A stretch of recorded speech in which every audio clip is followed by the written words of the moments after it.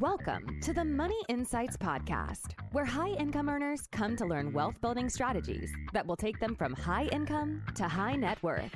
With your hosts, financial and wealth-building experts, Christian Allen and Rod Zabriskie. Welcome into another episode of the Money Insights Podcast, the alternative wealth-building podcast for high-income earners. Hey everybody, my name's Christian Allen. I'm here with my co-host. You know him as Rodney, the Pod Zabriskie. Rod, what is up, man? Hey, I'm doing great. How are you? I'm really good, and I'm super excited to be talking about today's episode title, which is the 5 high-income pitfalls you must avoid for financial success. You must avoid. But I have a question before we get into our topic today, Rod. Okay. Do you remember what we talked about last week? I do remember what we talked about last week. What was it? We unleashed. We unleashed, yes. Invest with benefits. Yes, we unleashed our new philosophy of invest with benefits. And so what we're going to talk about today is how inside the philosophy of investing with benefits, you make sure to avoid these 5 pitfalls. There might even be like a couple of bonus pitfalls. We'll just have to see how it goes. Yeah, I'm excited to hear it. I have no promises, but it's possible. Okay. So the reason I wanted to bring up the invest with benefits concept is because, like I talked about last week, I feel like it's more like a philosophy that kind of engulfs what we do. It's the way that people that have a high net worth, especially people that are prolific investors, it's what they do, right? Yeah. They make sure that their money is multi-purposed, doing as many things for them as possible to make things as efficient as possible. That's what we're about, right? Implementing the strategies that will take you from high income to high net worth the most effectively. Okay, Rod, let's talk about what those 5 pitfalls are. We're just going to jump right into it.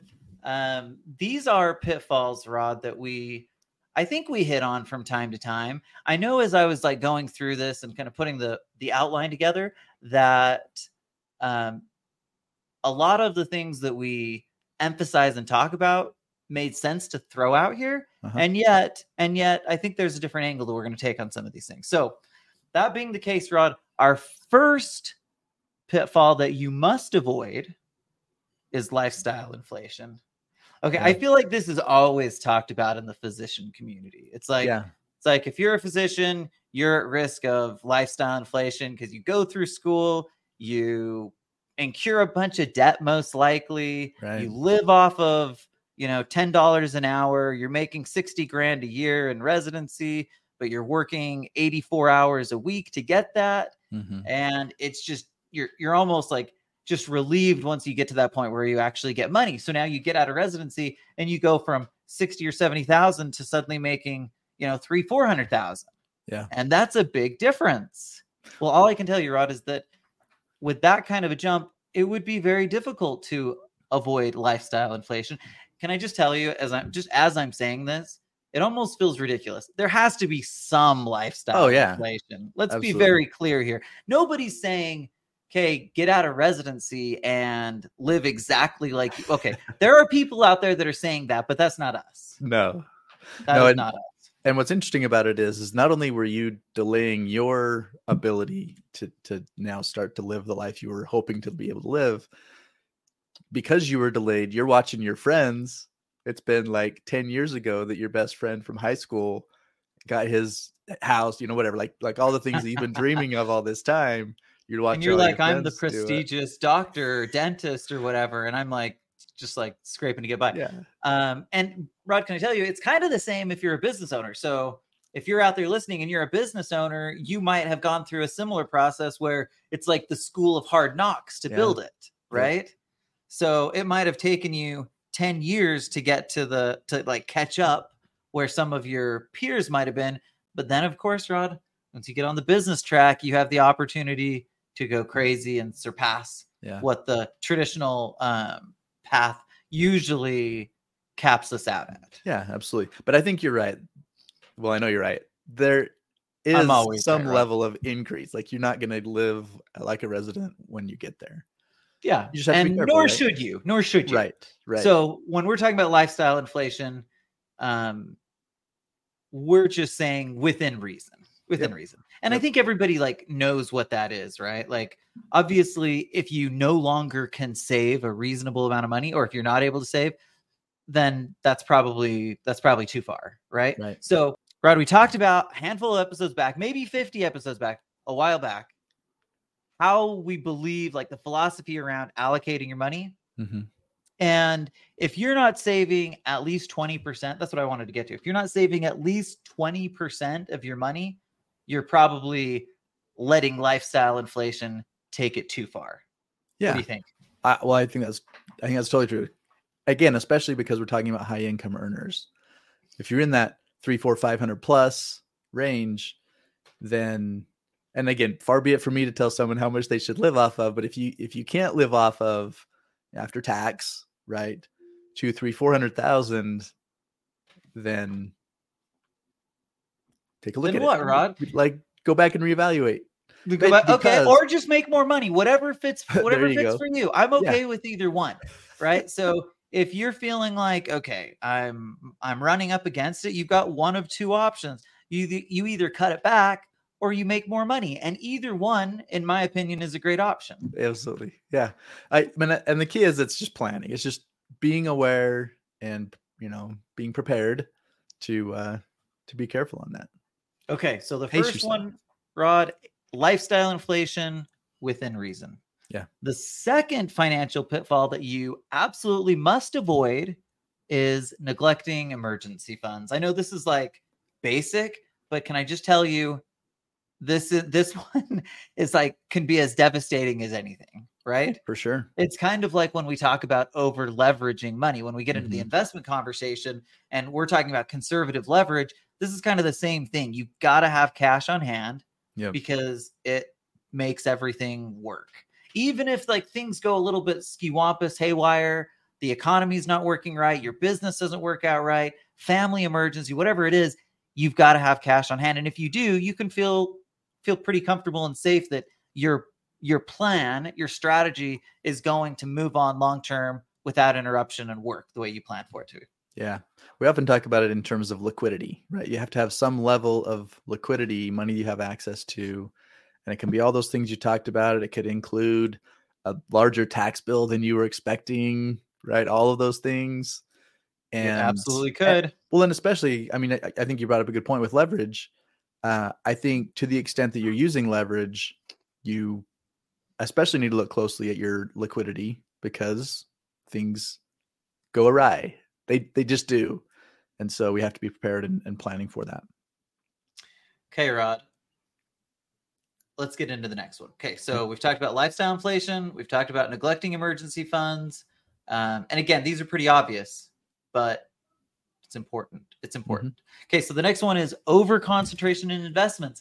Okay, this one might sound a little crazy coming from us since we're always talking about the value of investing, right? Our whole philosophy is invest with benefits.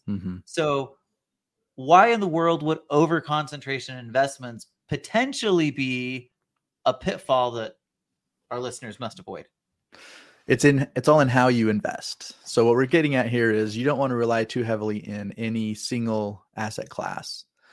And I guess maybe the danger, even from our standpoint, is our examples so often are around real estate because 90+% of the people we work with are investing in real estate in some form.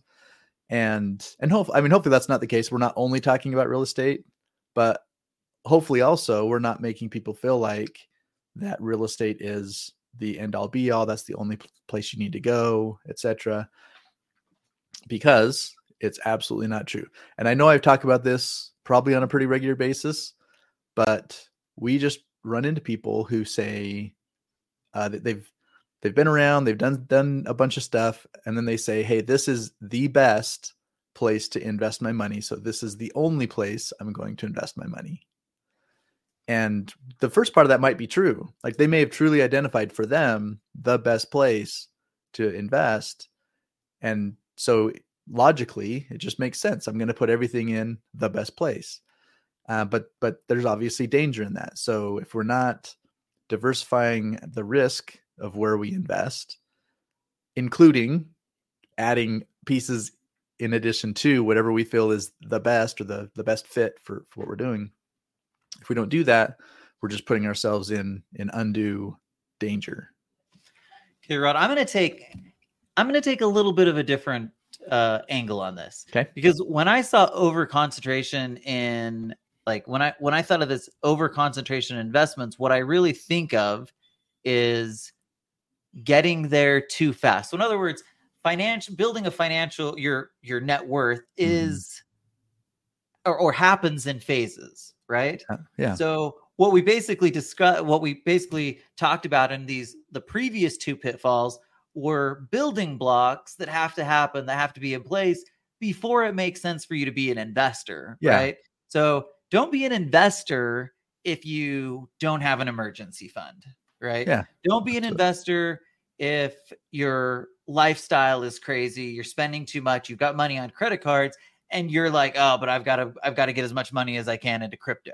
Yeah. Right. Those are out of whack. So in that world, that's not necessarily talking about an over concentration in a single asset class.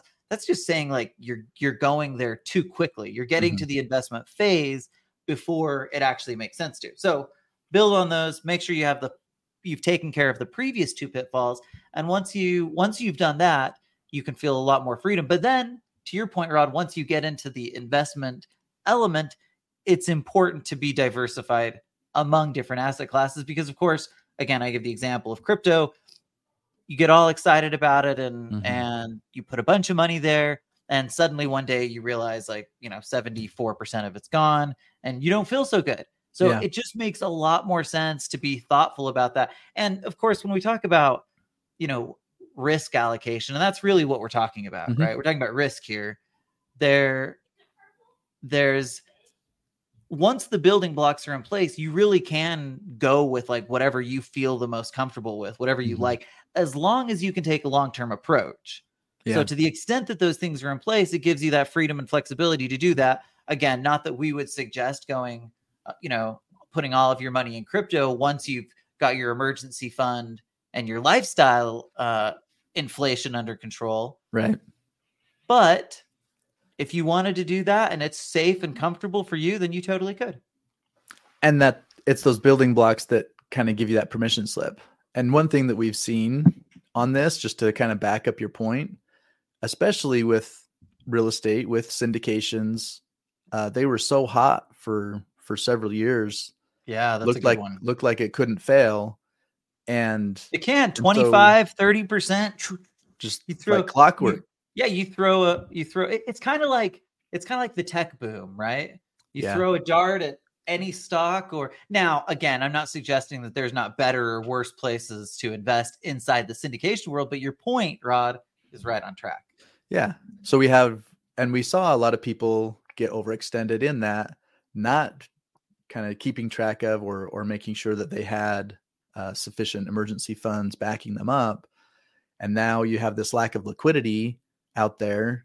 And now there may be cash calls, there may be delays I was going to say refi, maybe elimination of refi, delay in sale of properties, etc., that just kind of wreaks havoc. And to begin with, it wasn't what you're planning on anyway. So no matter how you cut it, it's going to be frustrating. But if to add to that, you didn't have sufficient reserves, sufficient emergency fund in place, now it's starting to jeopardize your ability to do what you need to do on a daily basis, right? And that's just ridiculous, right? There's no reason for it ever to get that way. It's one thing, right? If there's like some crazy catastrophe that comes up, it's one thing if you're living paycheck to paycheck and you run into a difficult financial situation. But can I just tell you, from my perspective, and maybe this is a little too harsh, but if you're a high income earner, there's really no excuse for you to run into difficult financial situations. Now I shouldn't say it that way. It shouldn't be so catastrophic that it's going to ruin your whole financial world. Again, all you have to do is make sure you put the building blocks in place first. Yeah. Once you do that, you can go crazy, invest with benefits all over the place. Yeah. And maybe to take another angle on that. And again, I'm going back to the emergency fund thing. So sorry, I'm kind of retro a little bit, but the the thing that I think high income earners especially get in kind of danger of is the income that you have coming in. You've worked hard, it's consistent. Now you're at a place where you just know, hey, month to month, I have a bunch of money coming in. And so the danger can be, I'm going to rely on that instead of building up some sort of emergency fund. And so you that kind of becomes the safety net. Yeah. You overextend yourself because you just have this comfort level. And I'm not saying that it's not real and it's not there, but if your monthly income is whatever, 50 grand, and you're into a problem where you need 100 grand right now, well, you're in trouble. Yeah, that's a problem. And so planning for those types of things, which again is really easy if you just have a little bit of discipline.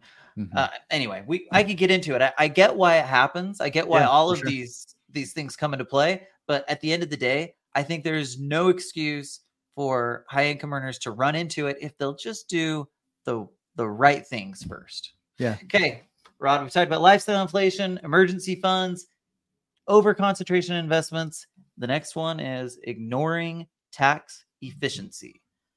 Whew, this is a big one.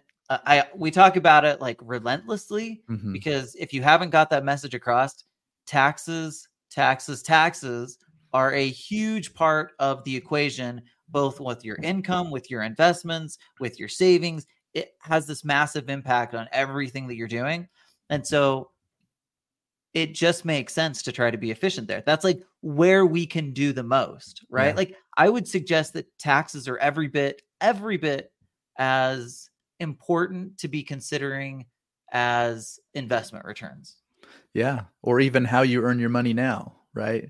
Because it all goes hand in hand. How you earn your money, how you invest, all of those things, if done in the right way, can lead to those kinds of tax efficiencies. Good news, Rod. That is one way that we believe investing with benefits is one of the ways. It's one of the benefits, right? Yep. Making sure that the strategies that you utilize in your investing and really across the board are optimizing or creating as much tax efficiency as possible. Now, this is a weird one. Can I just say, like, if you're listening to us and you're thinking, okay, Christian, I'm trying to do this, but I'm still paying a boatload in taxes. Okay, first of all, you're not alone. It's not like it's just this easy thing where it's like, oh, I want to optimize for taxes. And because I say that out loud, I suddenly go from 35 to 20, right? There's very specific things that have to happen. And our experience is that it's a building and a process to get to a place where you can become tax efficient. Yeah. Right. So for a lot of people, year 1, year 2, it might take a little bit of time because the investments have to build. Right. A lot of times we're talking about getting depreciation or, those kinds of things. Some of that I can get up front, but some of that happens on an ongoing basis. And so it takes time to build the portfolio that creates the tax benefits. Yeah. So it's two sides to that coin. Yep. And can I give a quick example on that? Please. Because we get so excited. We talk about bonus depreciation and getting that, like you said, getting as much of it up front as possible. And people hear that and they, you go and invest in a syndication and you, in the course of doing your due diligence, you make sure that they're doing the cost segregation so you can get your bonus depreciation, all that up front.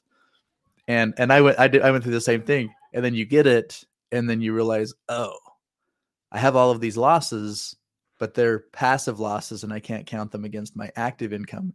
And turns out, because this is like the beginning of my alternative investing adventure, I don't have a lot of passive income that I can use those passive losses against. Right. Yep. So that, like you're saying, it becomes a building process because with that the good news is those losses carry over, right? So it's not like they were lost. I just can't use them today. I have to use them later as I start to take in the active or the passive income that I can use the passive losses against. But then the next time you do it, you're a little better off because now you have passive income. And the more you go, the more you build, especially then as you have liquidity events, something sells and you get 170% of what you had put in or, whatever. And you have now a bunch of gains. Now the losses as you use them are more useful for you, because you take those passive gains and you go and invest in another passive investment where you get the bonus depreciation. Now all of that bonus depreciation is used against the passive gains that you got on the previous investment. And so it builds. It's this like snowball that builds over time. You just have to understand that there is a starting point, take that starting point and make the most of it, and then carry those losses forward to the extent you can't use them now. Now, just to be clear, there are things that we can do that are strategic that will lower our taxable income immediately as well. Yeah.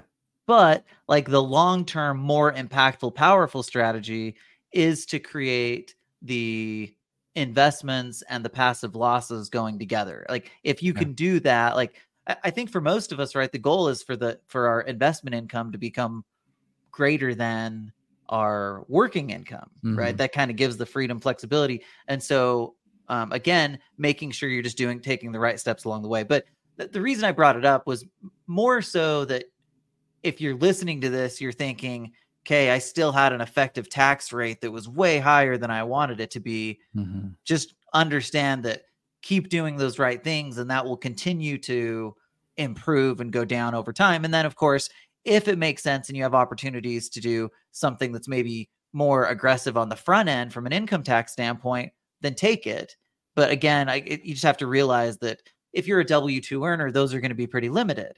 So it's really going to be what you can do on the investment side. If you're a business owner, then there's more options. But even those, Rods, many of those are just pushing the tax can down the road, which doesn't have to be a bad thing necessarily, right? But it's part of the overall strategic plan. One of the other pitfalls that I probably should bonus pitfall number 1, Rod. All right. Okay, here it is. Putting too much money in retirement accounts. Yeah. I see it all the time. High income earners, they're especially W-2 high income earners, they're just shoveling as much money into 401ks and IRAs as they possibly can. And while there is an immediate value to that in terms of reducing income, you're going to pay the piper at some point. And you have to ask yourself the question, well, where are taxes going and where's my income tax bracket? Now, if I'm going to work for 5-10 years, save up as much as I can, and then live off of the minimum I can possibly live off of, if that's your strategy, then the retirement plan strategy can work, and it'll do what you want. Yeah. But if that's not your plan, you're going to get down the road and feel like I just put myself in a worse situation. Yeah, and I like to think of this as we talk about diversification, and it's almost always in the context of risk diversification. That's usually where we use it. In this case, I like to use the term of tax diversification. So like you said, having some money going into those plans is not necessarily wrong. However, it's probably in your best interest to look for other ways, to other places you can be putting your money that gives you different tax consequences, so that as you're going, you have more opportunities for doing planning. When you get into retirement, you can be more creative in the way that you take your income so that you can manage your taxes. So in other words, having money that you're setting aside today that you are paying the tax on, you just accept that and you're okay with that because you're putting it in a place where it grows, say a Roth or say a life insurance policy. Later on down the road, when you take that money back out, it's going to be income tax free. And that's hugely impactful, especially if you have retirement money, right? Because now you're, like you said, you're balancing that out. The last thing you want is to be taking all of your money from qualified accounts, and suddenly you find that you're now in retirement. You've paid off your house. You don't have a lot, kids are gone. You don't have tax deductions, and suddenly you're paying 37% on your retirement money. Yeah. Okay. Okay, Rod. That is a pitfall and bonus pitfall. Okay. That was ignoring tax efficiency and putting too much money into retirement accounts. Our fifth official pitfall, Rod, is inadequate estate planning. And I'm adding a half bonus. Okay. And it is also asset protection. Okay. So estate planning and asset protection, while they're not the same thing, They kind of go hand in hand. Mhm. It's really critical that both of those things take place. And it's really easy, Rod. Like asset protection is kind of an obvious one, because obviously if I get sued or some sort of event comes and I've just got to pay that out of my pocket, Mhm. well, that could derail me in a major way. Absolutely. So here's the best part. It's really easy to, okay. So if you're listening to me today and you haven't done this, just go out and do it, like today. Okay. First thing you do, okay, everybody's got homeowners and auto insurance, Yep. right? So if you don't have an umbrella policy, just go get it. It's like a few $100 a year, and it can cover anything and everything above and beyond what your basic insurances cover. Yeah. So I just genuinely believe if you're a high income earner, you absolutely need to have an umbrella policy.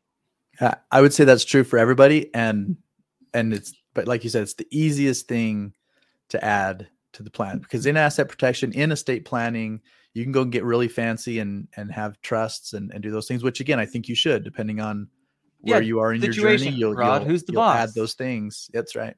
The situation's the boss, in case you were wondering. Yeah. But the point is that one, it's just so easy. You just plug it in today. If you don't have an umbrella policy, go do it.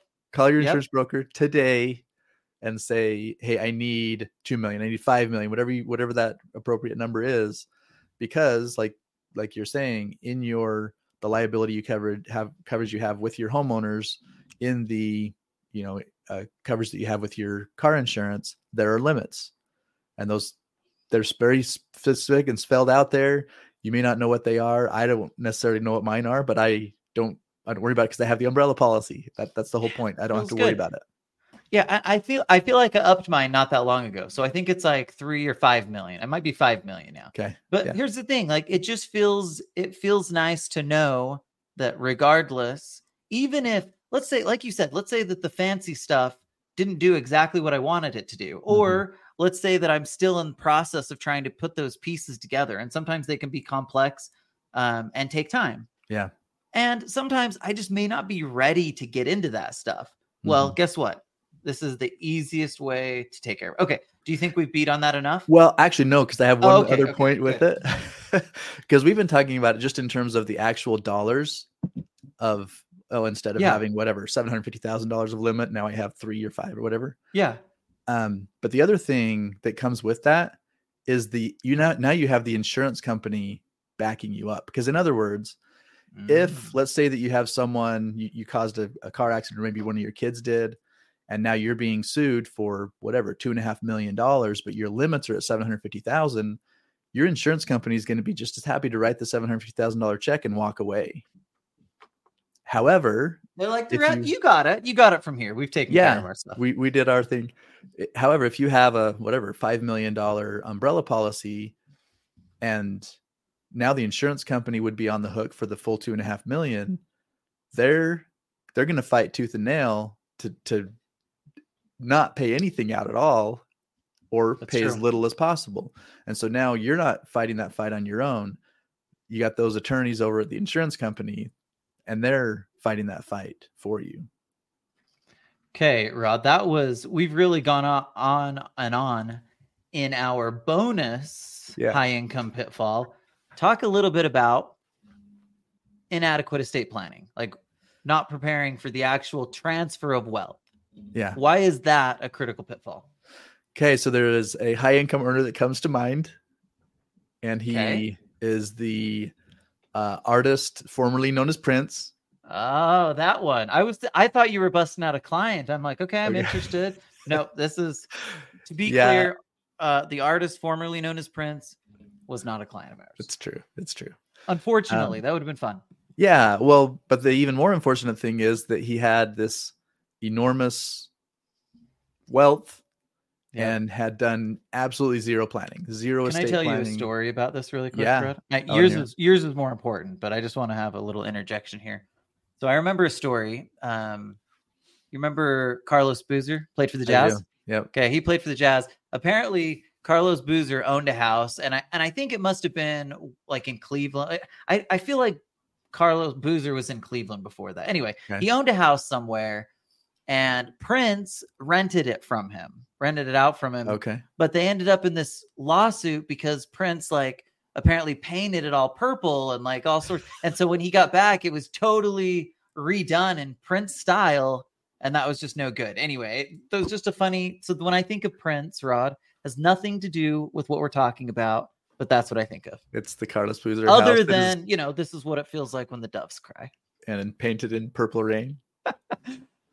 Okay, sorry. Keep going back to your point. Well, so Prince, he didn't do it right, is what you're saying.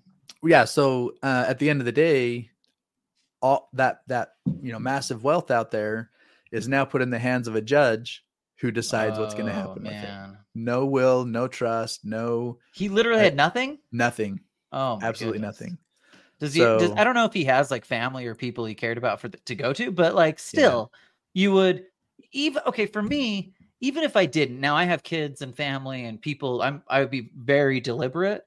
But even if I didn't have that, I still feel like I would be deliberate. I would want to say like, okay, this is an organization that I care about, that I'm passionate about, or these are people that I care about, whatever. And I would want to do that. But Prince was kind of like, we'll just let things go.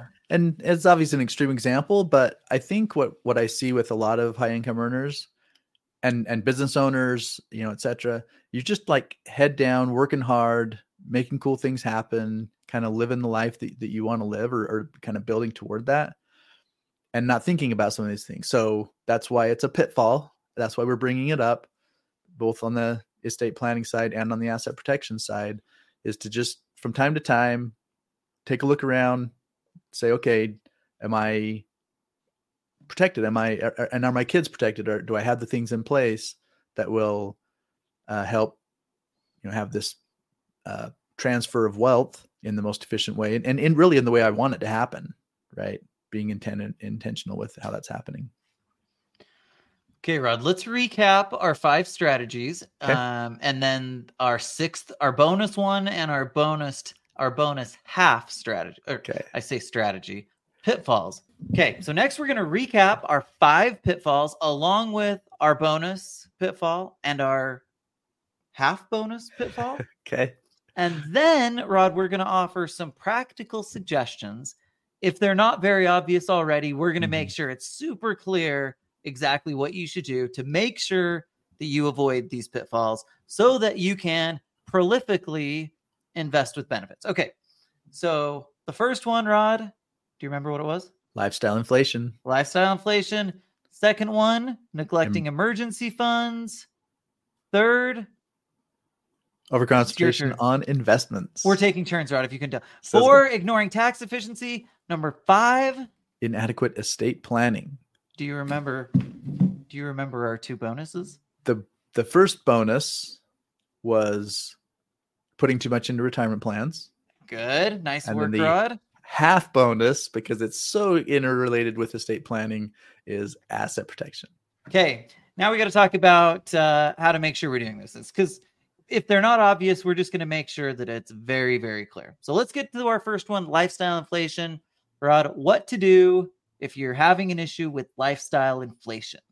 Give our listeners some practical, actionable advice. So if you're already there or you're building toward becoming a high income and you are saying, I want to do it right, set a budget. Track budgets expenses. Are the worst, but just do it. Just do it. And here's what I would say. When you do it, like if you'll do it up front, set the budget, track the expenses. If you do that for even 6 months to a year and you really get a feel for the flow of things, you don't have to keep having that level of attention on it. You can take a higher level view on it and be okay. But start there. Start with the detailed look at it, understand, again, being intentional with where you want your money to go, tracking it to make sure that's what's happening, and build a flow. Once you build the flow, then you can take a step back and you don't have to be quite as attentive. There's like hard budgeters and there's soft budgeters, Rod. Yeah. And you're saying start by being a hard budgeter and then you work into that soft budget. I think you make a good point because personality comes into this. My mom is a hard budgeter. And she's never leaving that. No, she couldn't. Like she loves that's it. just That's has who to she be. is. She has to That's know exactly what's happening. And so I'm not going to suggest that she should do anything different. Other than moving to like technology instead of writing checks and like balancing her checkbook. Yeah. My mom always balanced her checkbook. Always. Yeah. And it was like, even when she had a hard time, like call one of the kids over, be like, I can't figure out it. Rod, do we really need to balance checkbooks? Isn't there a better way? This is getting now to me, because even though my mom showed me the way and again does an amazing job with it, I just haven't ever been able to stay on that level of detail. It's amazing. But I've been there. If you're doing that, congratulations. Yeah, and I've been on that level of detail enough so that I feel comfortable with what I'm doing, and then going back and from time to time taking a closer look and saying, okay, do I have whatever subscriptions that I no longer am using and need to cancel or whatever? Like do those things, even if you're not in the minute details every minute. Okay. Simple and straightforward. If you have lifestyle inflation issues, you've got to buckle down and create a budget, which, by the way, is like one of those like gross words that when I hear it, I'm like, oh, I get a little sick. I hate it. But can I just tell you, if that's you, because here's the thing, like if you just are a natural budgeter and like you can go soft budgeting from the beginning, if you just are saving tons of money, then it's probably not that important that you're like meticulously detailed. Yeah. This is specifically advice for the lifestyle and inflation crowd, which, can I be honest with you, it's probably not a lot of the people that are listening here. Most of the people that we talk to are pretty darn good at setting aside money. Yeah, that's why we end up bumping into each other, right? Yeah, that's why we work together. Okay. Yep. Number 1 and number 2 are basically joined at the hip, Rod. It is why can't I say that word? It is prioritizing emergency funds. Okay, this is a budgeting thing. So the reason that you wouldn't have an emergency fund would probably be because you have a lifestyle inflation issue, right? Yeah. So again, this isn't likely many of the people listening to this, but if it is you, the same advice that goes for number 1 is also for number 2. You've got to be disciplined in making sure that at least that you build up the emergency fund. Make sure that I think it should be, as a high income earner, I feel like it should be at least 6 months of living expenses. Maybe a year would be more appropriate. That doesn't mean that it all has to be sitting in a bank account necessarily, but having that, I think, is really important. Yep. Okay. So same advice for both of those. Rod, on the next one, what's your advice for overcoming over-concentration in one asset class? Yeah, okay. So here's the thing. As a starting point, you have to start somewhere. So in the beginning, you will be too heavy into one asset class. And this is especially true, I would say, of business owners, right? You're building your business. That becomes your first big asset. And the temptation is to just always be putting all your money back into the business, because that's where you create the most value. But that's danger, because things can happen. And if everything is in your business and something happens to your business, now you're starting over. So you have to start diversifying away from, again, whatever your starting point was, go in intentionally and say, again, the business owner, I am going to build the business. I'm going to get to a certain place, and then I'm going to start carving off money to go and invest in other places so I can diversify. I love it. Even if you're not a business owner, you're picking a starting point with your investments. You pick that starting point. Could be the crypto, could be the real estate, could be the ATM fund, whatever it is. You have a starting point and you are too heavy in one, but then you're going to build in other ways from there. You know what you can be doing even from day one? Like, you might be too heavily invested in a single asset class. However, if you're focused on investing with benefits, Rod, you can still multi-purpose your money to do, again, multiple things, right? That's the whole idea behind multi-purposing. Yep. I can create a tax benefit, an investment benefit, and a savings benefit, like a emergency benefit, right? I can do multiple things with the same dollar. As a good example, the investment optimizer just like is built to do multiple things. And it's one of the kind of no-brainer reasons that we talk about it with basically everybody, because it's a really great way to accomplish like 4 out of these 5 things. Yep. All in one fell swoop. And including the bonus half. Well, bonus 1.5. 1.5. You can you can knock out a lot of stuff. Now, we're not suggesting, and I always want to remind people this, we're not suggesting that life insurance is the end all be all investment. What we're suggesting is it's an incredible multi-purpose tool that allows us to actually invest prolifically, invest with benefits, the tax benefits, the estate planning benefits, the retirement benefits, the emergency helps us fund. overcome the 5. Wow, I can't talk, Rod. Helps us overcome our pitfalls. It just does a lot of things. Okay, but this wasn't supposed to be a rant about the investment optimizer. But I have another piece of advice. If you're not using the investment optimizer and you're listening to this, you should definitely email Rod and start using it, because if you're an investor, it just makes so much sense. Yep. Right? You know what, Rod? I forgot one of the things I wanted to do on this episode. Okay, I'm going to describe it. Actually, I'm going to let you describe it, Rod. Okay. So I wanted to do this on our Invest with Benefits Unleashed episode, and then I forgot. But can you do us a quick favor? I know I'm on a tangent here, but can you describe for us, Rod, how investing with benefits, or using the investment optimizer specifically in this case, actually produces a higher return? Do you remember that, where we talked about depreciation? Do you have those numbers in your head? I do. Yep. Okay, tell us it. So the example we use is the ATM fund, right? We invest in it. You put a chunk of cash in this example, it's $104,000. Not sure how they came up with 104 instead of 100 or something different, but it's 104. 104. Yep. And then it starts to produce, after a few months, it starts to produce basically $2,000 a month of income for 7 years. Okay. So by itself, it's pretty powerful. The pro forma comes out and it says it's about a 16.5% IRR. If that's all you have, if you're just looking at really good, right? That's awesome. Back. Yep. Now, at the end of the 7 years, you don't have an asset to show for it. It really is concentrated completely on the cash flow. When you add the investment optimizer, so in other words, the money that you're using, this $104,000, is money that you've already put into a life insurance policy, optimized to grow the cash value, etc. And you're taking a loan against that and using that $104,000 to go out and invest into this ATM fund to create that cash flow.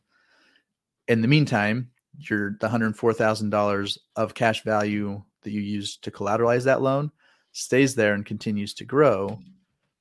And as you get that cash flow, you're flowing it back towards that to pay down the loan. Okay. As you do that, you turn that 16.5% return into 20.8%. That's crazy. IRR annualized. Just flowing it through the policy. We've now increased it by 4%. Yep. It's wild. Yep. And then if you had the depreciation, okay, you were going to. Yeah, exactly. So then on the pro forma, if you say, well, it was 16.5% before I included any of the additional tax benefits with it, bonus depreciation, that 16.5 turns into 30.7. So almost doubles it, the IRR, just by having that tax benefit. You remember how we talked about tax optimization being one of the 5 pitfalls? Yep. It's a huge pitfall. If you're like, you know what, I could have produced a 30% return just by taking depreciation, bonus depreciation, or I could get the 16% return. I don't think it's worth it to do that. Like, it's crazy, right? Like, if you just don't know about that, though, like, you're missing such a great opportunity. Okay, keep going. Yeah. So the 16.5 turns into 30.7, and then when you couple it with the investment optimizer, it turns it into 37% return, which isn't that interesting though? The 16 turned into 20, so 4% ish return difference. But when you add the depreciation and you're getting an additional return, so the 30 turns into 37. It's like this amplification of return of the cash flow because of the way that you're flowing it through the investment optimizer. It's more than a 4% increase if you're getting a better return on the investment. It's like a perfect example of what we mean when we're saying invest with benefits, right? Yeah. You're getting all of the benefits that come with the investment optimizer. We won't talk about that. Then you're adding the tax benefits, and suddenly you're producing this massive return without taking on any more risk. Mm-hmm. Pretty wild. Okay. Sorry for that. I just felt like I wanted to go there and I had forgotten earlier. Okay, Rod, we were on diversify investment. Which one are we on now? Yeah, that was part of diversifying investment. At least that's where we branched from. Okay. So what's our advice? Is there any other advice that we need to give people on the tax optimization? We didn't really hit on that yet, have we? Yeah, I mean, we kind of have. It's like been interwoven with a lot of the stuff we're doing. Quick advice on this. First of all, the key is to know that there's opportunities that exist out there. You have to become educated about it. Your CPA is not likely to be the one driving this. Mm-hmm. So if you think that you're just going to hire somebody and they're going to drive the benefits that you're looking for, they're going to optimize your taxes, I can tell you from experience, you're likely not going to. There's probably a few out there, right? Mm-hmm. But for the most part, you have to be the one driving it. So my advice, Rod, is to become aware of it and start becoming educated enough that you have the power and ability to actually drive those things. Make sure that when you're investing, you're talking to your CPA about the way you're doing it so that they can account for things properly. Yep. Make sure that your investments have that built into them so that you can produce that extra return without taking on any more risk. Anyway, those are all really simple ways that you can focus even today on avoiding that pitfall of not considering taxes. And one more thought on that, when you're deciding on where you're going to invest, make that part of your due diligence. Again, if you're investing with a syndicator, are they doing the cost segregation analysis? That's up to them. You can't decide to do that on your own as a limited partner investor. Mm-hmm. They have to choose. That's why you've got to pick, and then it on the front end across the board. Yep. Yeah. Good advice. Okay, Rod, we're going to close this up. One more. We got one more. And the simple advice is on the estate planning side is just to do it. Mm-hmm. That's really all there is to it. Like you said there, like on the asset protection side, there's a couple of simple things like getting the umbrella policy is kind of like an end all fix. Yeah. Even if you don't have anything else done, you do that, then at least you're likely to be safe, right? On the estate planning side, it's not quite as simple. You've got to at least go in, make sure that you've got your wills, trusts, at least those types of things, healthcare directives, power of attorney, all of the things that are critical and important so that you can, have a smooth wealth transfer that's not ending up in probate. Yep. And then as you continue to grow in your wealth, you can get really strategic about the way you're passing on money so that it can, again, you can optimize what's going from one generation to the next. But the starting point is make sure you're just doing it. Yep. Okay. Is there anything else you want to hit on, Rod? I don't think so. Don't put too much money in your retirement accounts. That's my advice on that one. Yeah. Pretty simple. All right. I have one final piece of advice for everyone. Okay. If you're going to invest, and I know most of you are, make sure to invest with benefits. See you next week. Thank you for listening to the Money Insights Podcast. To learn more about the financial and business strategies discussed in this show, please visit moneyinsights.net.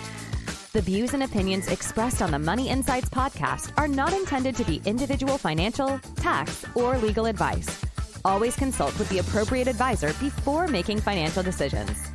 And if you're enjoying the show, please feel free to rate, subscribe, and leave a review wherever you listen to your podcasts.